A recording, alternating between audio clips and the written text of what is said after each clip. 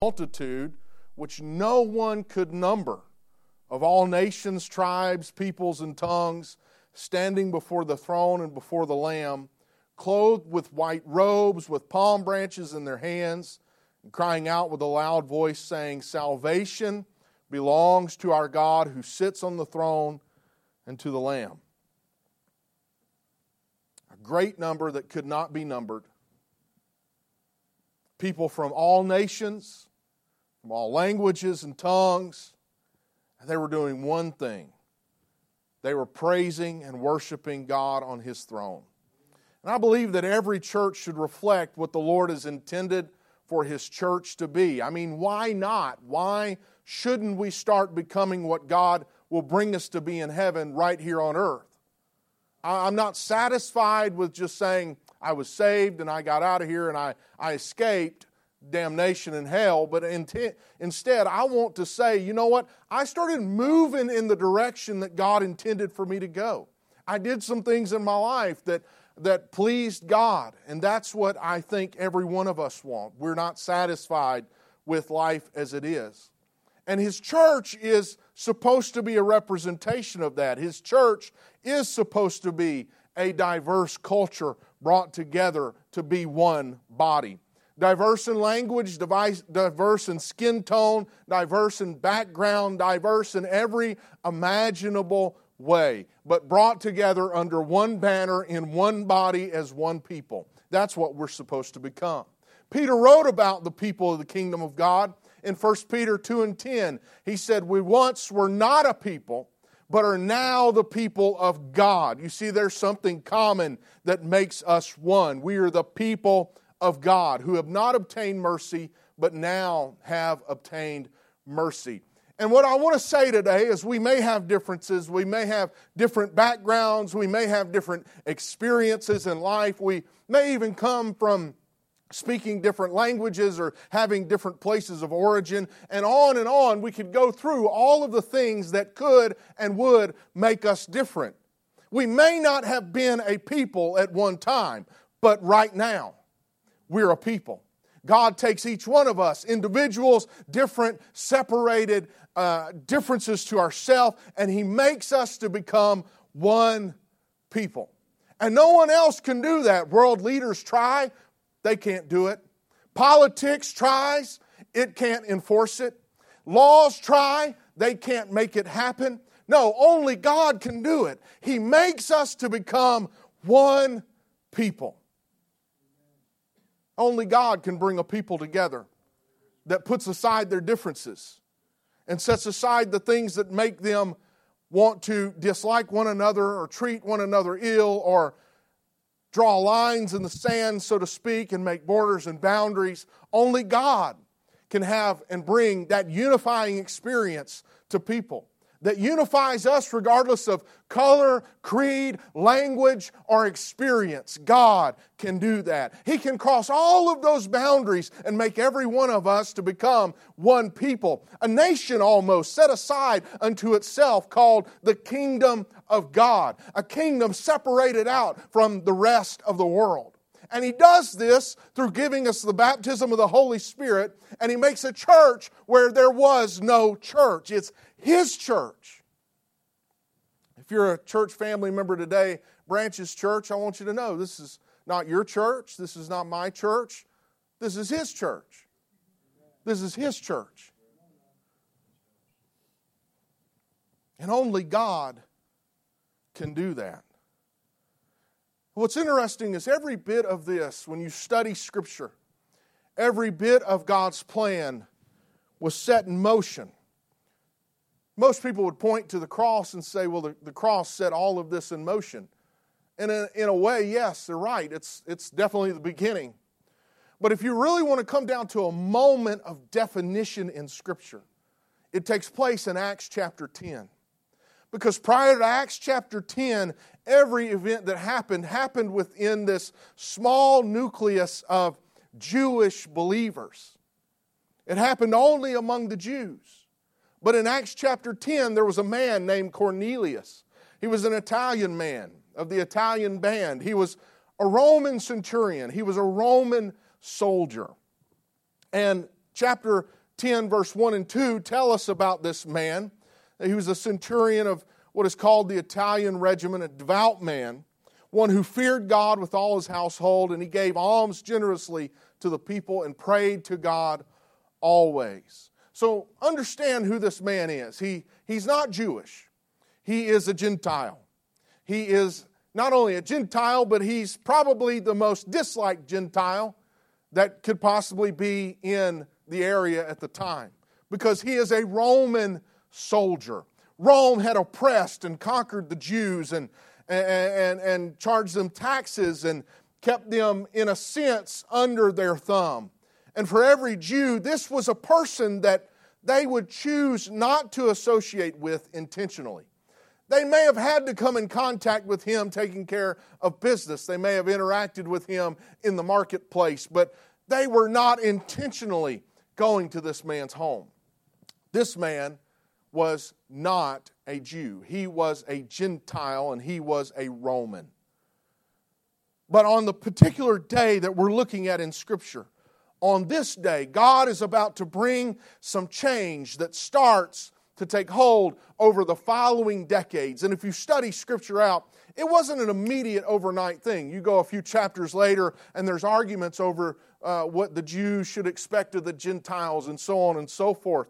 So it took some time. And I want you to understand, even when God's working, sometimes it takes a little time. It doesn't just happen like that. Sometimes it takes working through some stuff. And so over the next few decades, God is going to make some changes take hold. And I believe that those changes, He's still continuing to work on people and make those changes.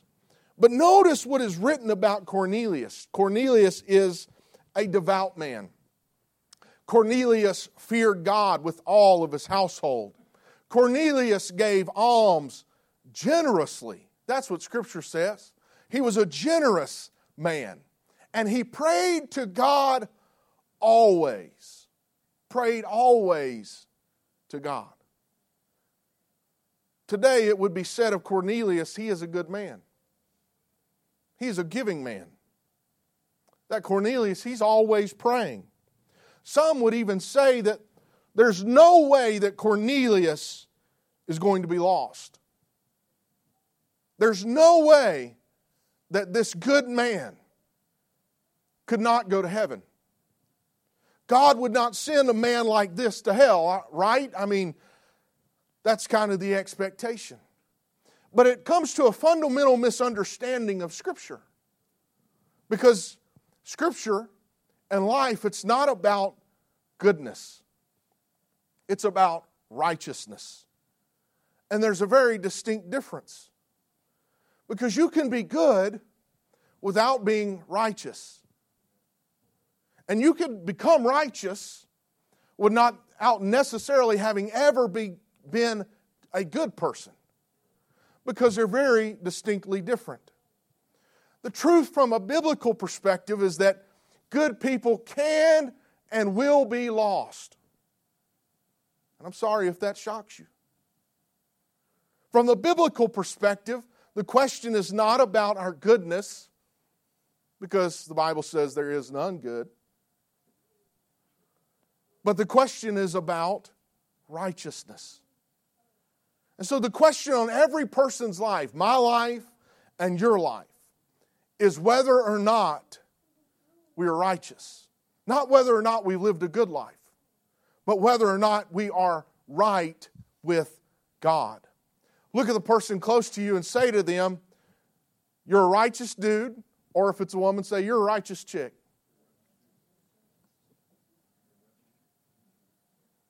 Say it again. Mean it with some authority. You're a righteous dude, or you're a righteous chick.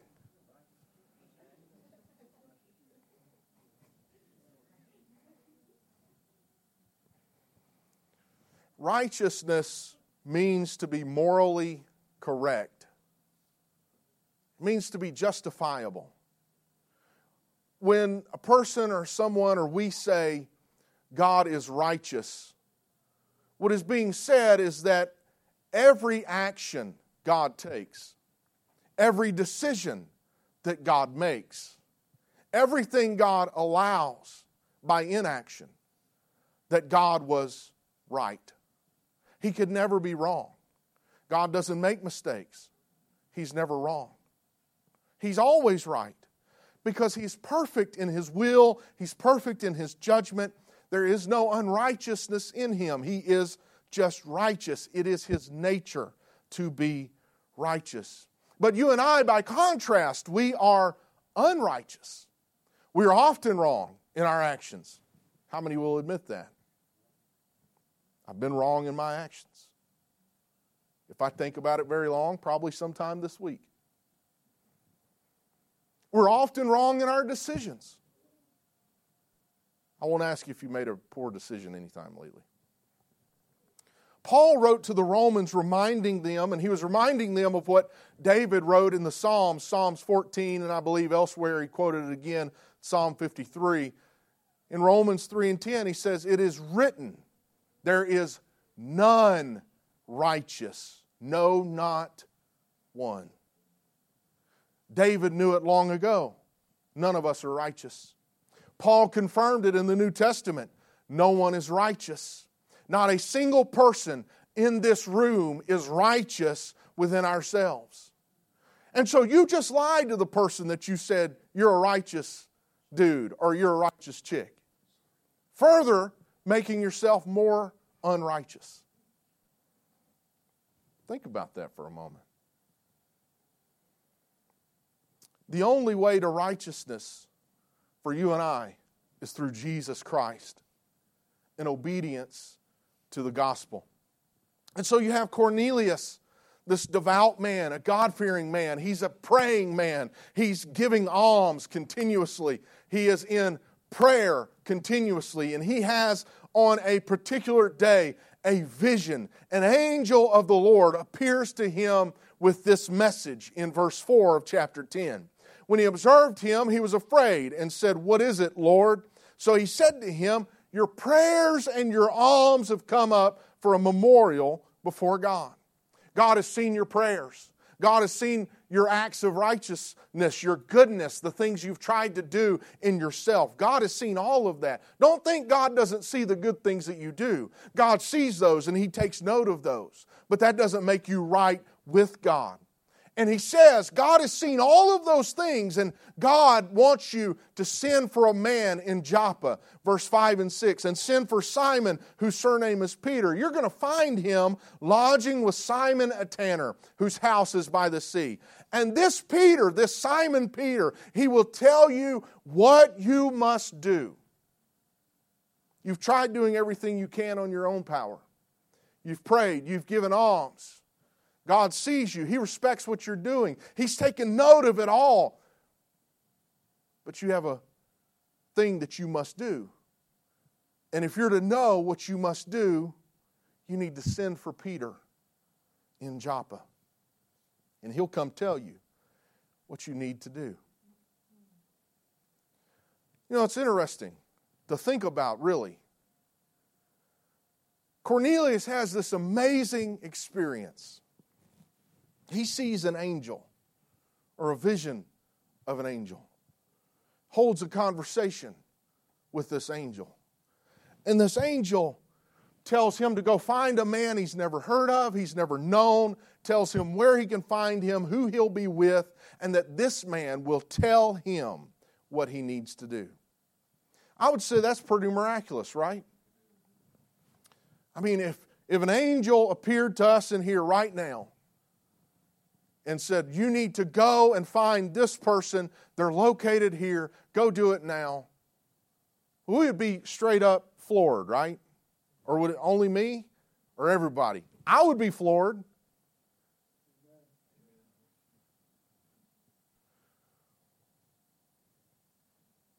But the angel says, you need to go find Peter. We would say he has just experienced a miracle. He has just experienced the miraculous. He has experienced something that many of us can probably never say has happened to us before. But even with that, the angel tells him, you need to go find Peter. Peter's going to tell you what you need to do. Have you ever heard someone say, I practice my faith at home? They say, I don't need a church. I don't need a pastor. I don't need to hear a preacher. I wonder what Cornelius would think of that. I think Cornelius would say, you could have a visitation from an angel, but you still need someone to preach to you what you must do. That could be a message for another day. But just think about that for a moment. So Peter, whenever the men show up at Peter's home or at Simon's home, the tanner, and Peter's waiting, Peter makes the journey to Cornelius' home. And when he gets there, what he finds is Cornelius. He's gotten all of his relatives together. He's gotten all of his friends together. They're in his home and they're waiting on Peter to come and tell them what they must do. And so Peter, arriving there first, when he steps in, Cornelius falls down at his feet, begins to worship, and Peter says, wait a minute, I'm just a man. I know you had this great experience with an angel, but I'm just a man, just like you. Get up, and I'm going to tell you what you need to do. And Peter begins to preach. If you go through and you read what he's talking about, he begins to preach about Jesus Christ and about all power being given to him. He preaches to them the gospel of Jesus Christ, that he died on the cross, that he was buried, he resurrected. He gives him everything. And he says in verse 43, to him, Jesus Christ, and all the prophets witness that through his name, whoever believes in him will receive remission of sins. He's preaching and teaching them the gospel of Jesus Christ. And as Peter is preaching to them, the Spirit falls on Cornelius and the whole household, all of his relatives, all of his friends. Verse 44, while Peter was still preaching, still speaking these words, the Holy Spirit fell upon all those who heard the word. And what's interesting, the very next verse says that all of the people of the circumcision who believed were astonished. They were shocked. You know why they were shocked? Because in their mind, this was only for the Jews at the time. The Jews were the righteous people. They were the people of God. They were chosen by God. And here's this Gentile, this Roman soldier, this centurion, this Italian man. And all of a sudden, him and his relatives and his friends and everyone who has come together in that household, as Peter is preaching and teaching about Jesus Christ, the Holy Spirit falls on them and they're astonished. They're shocked.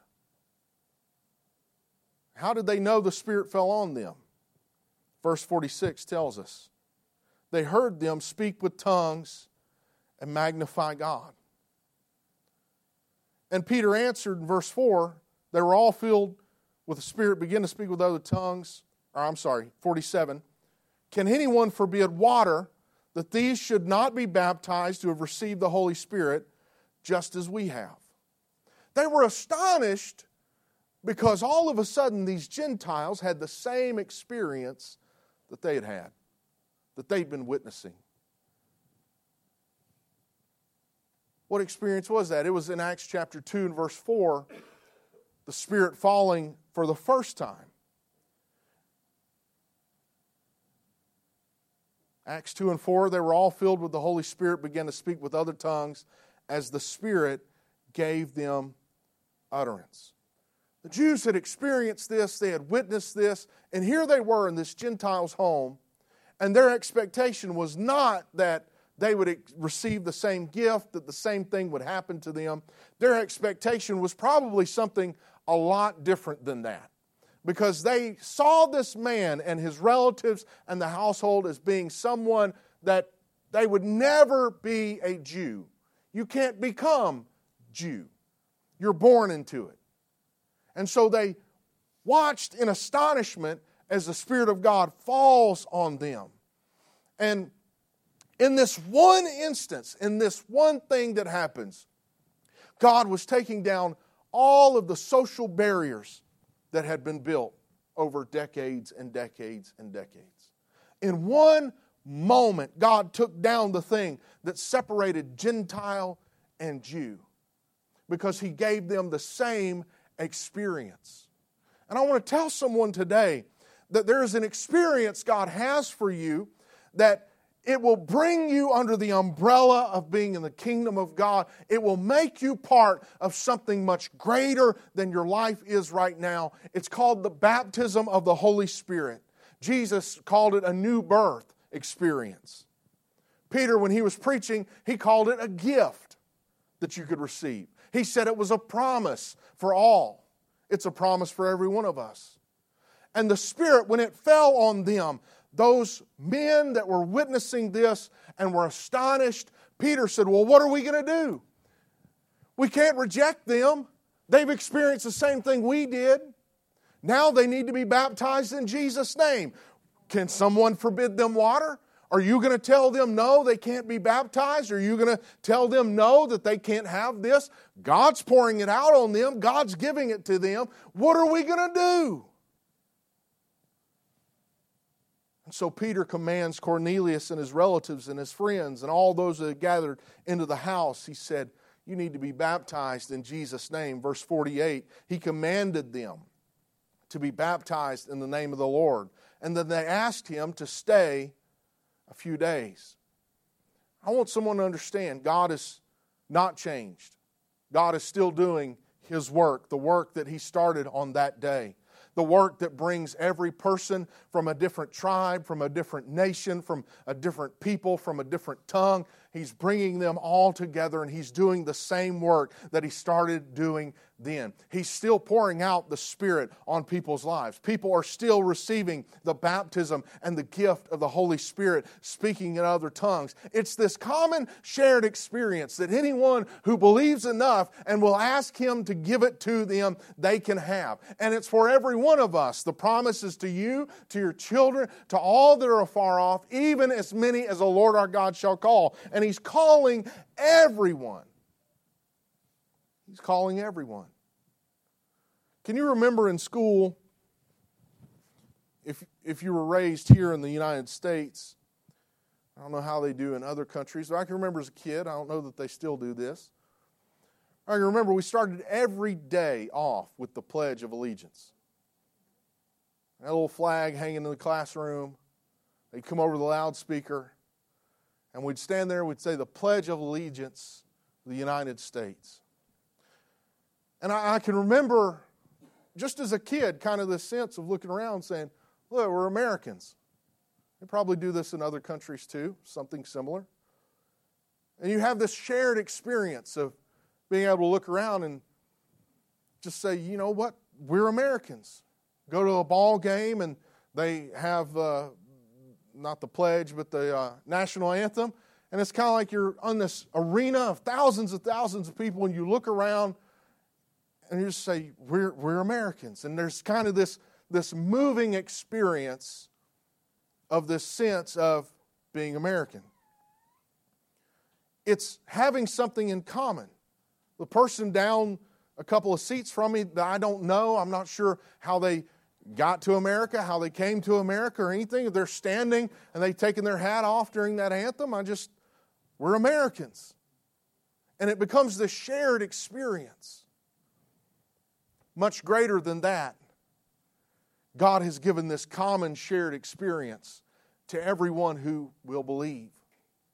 And He calls us to receive the gift that He is pouring out. It's the same promise and the same gift, and it's for each one of us. It's not for this one over here and this one, and so has a little more anointing, and so God's doing a little more in their life.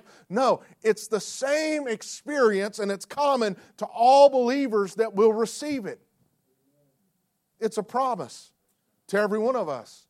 And there's something about this common experience of receiving the Holy Spirit speaking in tongues that you look across the church from someone else, and you may have a lot of differences. There may be some differences of opinion. There may be some differences of the life that you were raised up in, the family you were raised up in. There may be differences of what country you were born in and the city you grew up in or town you were raised in. There may be all kinds of differences that you can look across and you can see from them, but there's this experience.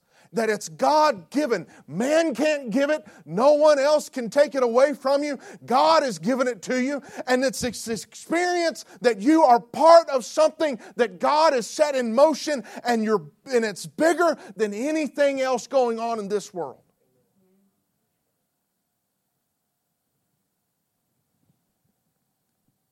It is the greatest thing to be a part of the kingdom of God, especially right now.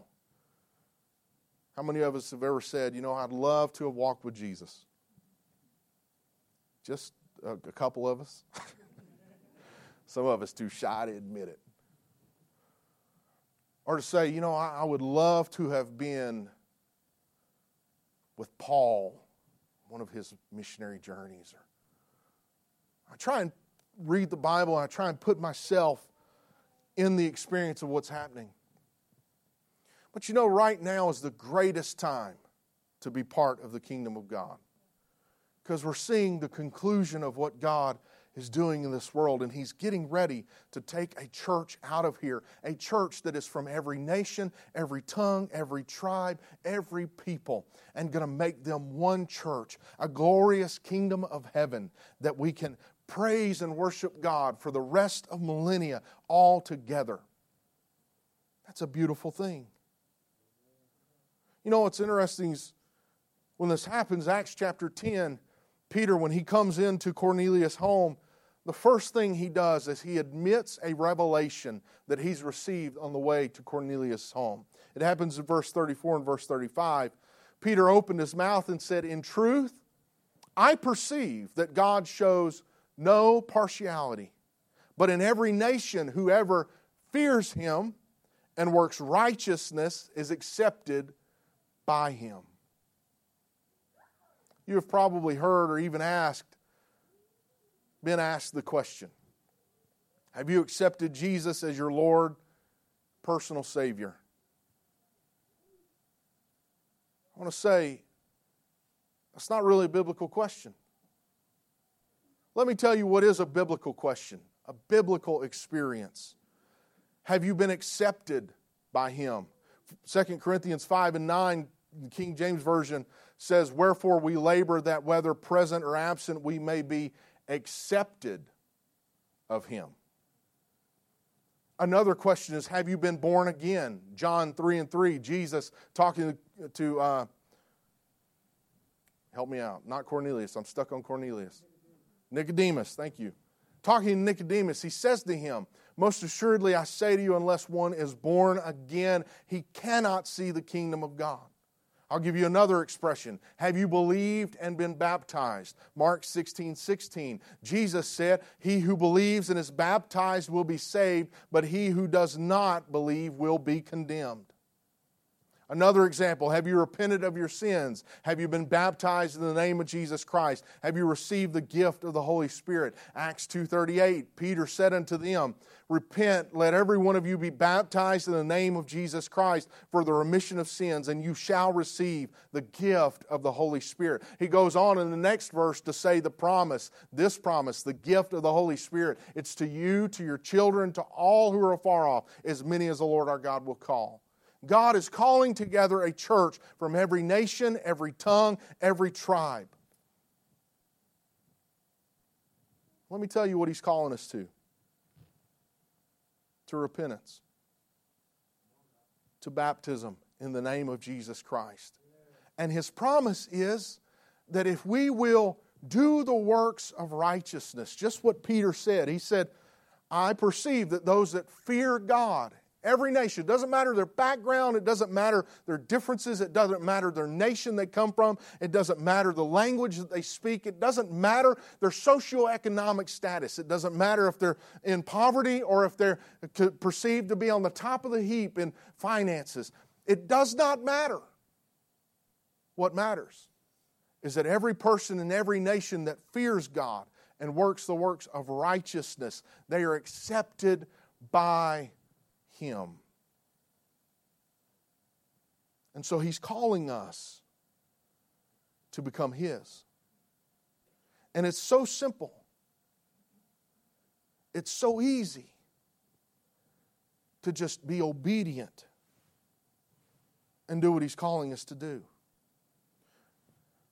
Going back to Peter, 1 Peter 2, 9 through 10, Peter writes this of the people of God. He says, you're a chosen generation. Look at the person next to you and say, you're chosen. God is choosing you. A royal priesthood, a holy nation, His own special people, that you may proclaim the praises of Him who called you out of darkness into His marvelous light, who once were not a people, but are now the people of God, who had not obtained mercy, but now have obtained mercy. It doesn't matter your background. It doesn't matter what nationality you are. It doesn't matter your experiences in life. It doesn't matter if you look at your family and you say, I'm not sure if I'm part of this family. Anybody ever thought that? I'm not sure if some mistake was made. Got switched in the hospital. Or you say, I didn't come from certain status. We like to take and we put ourselves into categories. God is saying, I've got one category. I've got people that I've chosen. I've got people I've called. And He says, I'm calling everyone, whosoever will, if they'll come and they'll ask, they'll repent of their sins, they'll be baptized in my name, I will fill them with my Spirit. Stand with me. I'm going to throw one more scripture at you in closing. In Joel chapter 2, Joel is he's writing a message to the nation of Israel. And as he writes, he moves beyond just writing a message and he moves into what we call the prophetic. He writes a prophecy. Joel 2:28 gives us that prophecy of the day of Pentecost. In the last days, saith the Lord, I will pour out upon all flesh my Spirit. He said, I'm not going to keep it to one group. I'm not going to keep it to one language. I'm not going to keep it to one select group of people. I'm going to pour that out on all people. Whoever will receive it, that's who I'm going to pour it out on.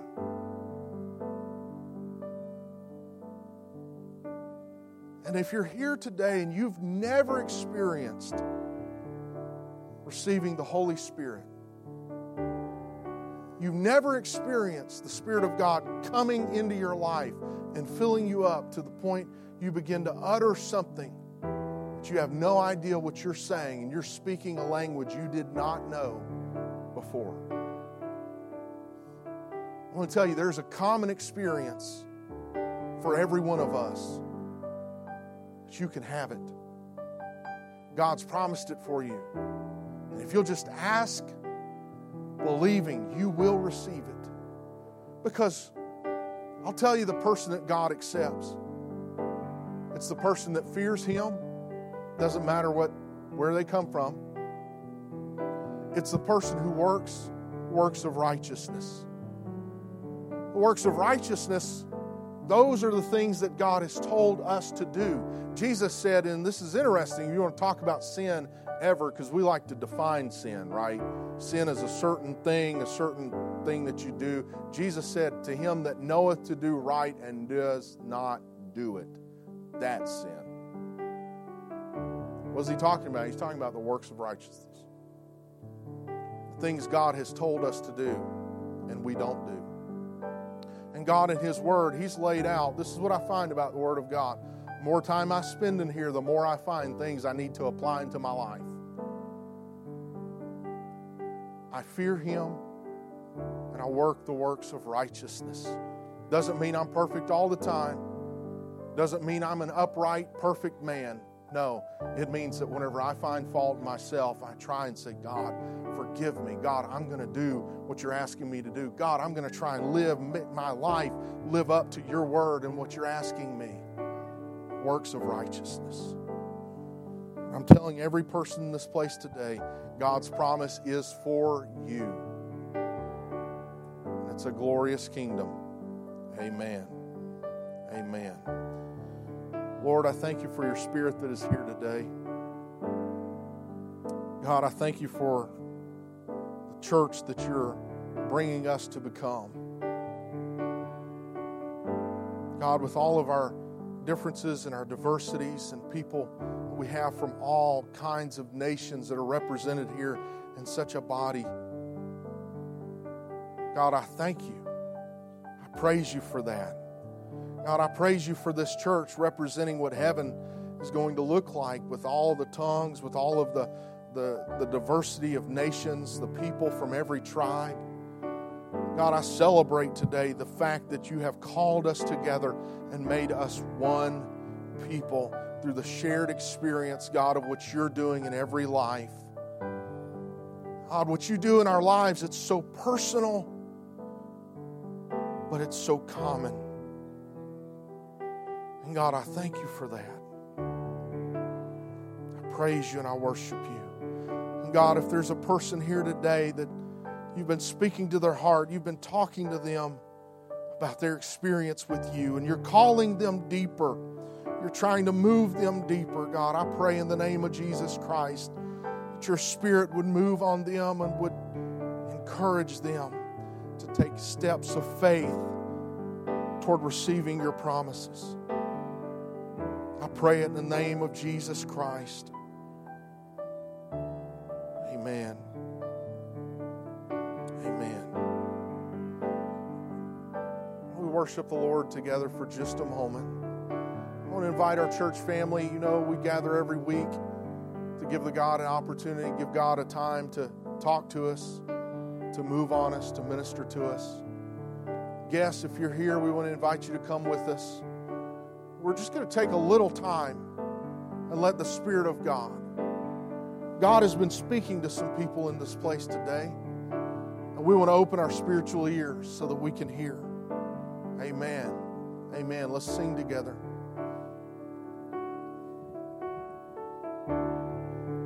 There's nothing